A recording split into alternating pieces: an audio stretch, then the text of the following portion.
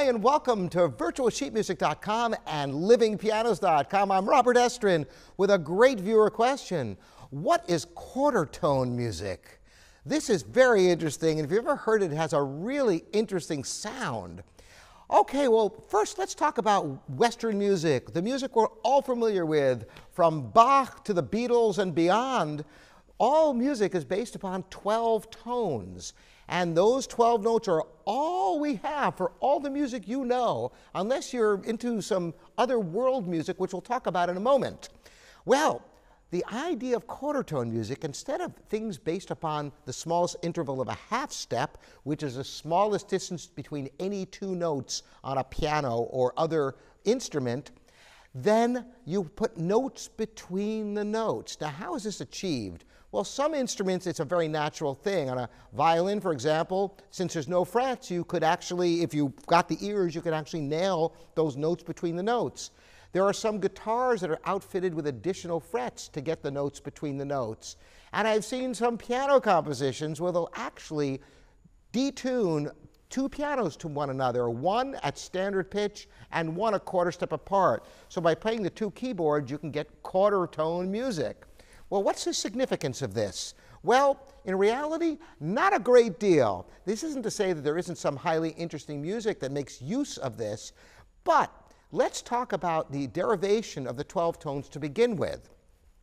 Western music is built on 12 notes. You basically go A, B, C, D, E, F, G, and you have your sharps or flats between them for 12 possible notes.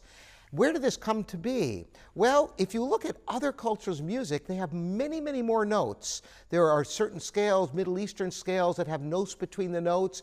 Indian music has many, many different notes, and in fact, people who grew up with Indian music, they can hear pitches that Westerners cannot hear. Just like there are certain people from the north, Eskimos, who can recognize different levels of white because of all the snow and all of that.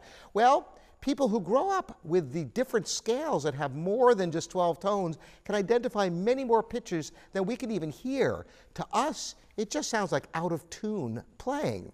But it's much more than that, and it's incredibly expressive. If you've ever heard any Persian music that makes use of intervals that are just a little bit nuanced. Now here's where it gets really interesting, because we're used to what is called tempered tuning. In fact, because the piano has to quantify those 12 notes, actually everything is slightly out of tune, unlike a singer or a string player who can nuance the pitch from each key, making the intervals pure.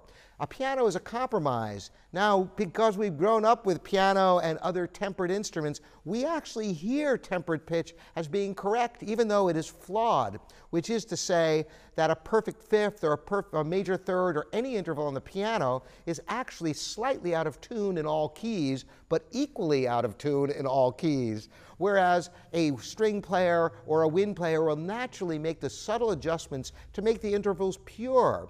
So indeed, we're already talking about a compromised tuning system when you talk about 12 tones. Arbitrarily divide those in half, and you've got something that is a curiosity, but nothing fundamentally true about that type of tuning. Unlike Indian music and other world music that has tunings that have a real beautiful language to them that is definitely worth exploring. And I recommend it very highly to listen to microtonal music. Try throwing that into your browser and YouTube and see what you come up with, and you will be amazed at the different sounds that you've never heard before. So I hope this has been enlightening about the significance of quarter tone music and other microtonal tunings that are available in different types of music around the world. Again, I'm Robert Estrin here at virtualsheetmusic.com and livingpianos.com.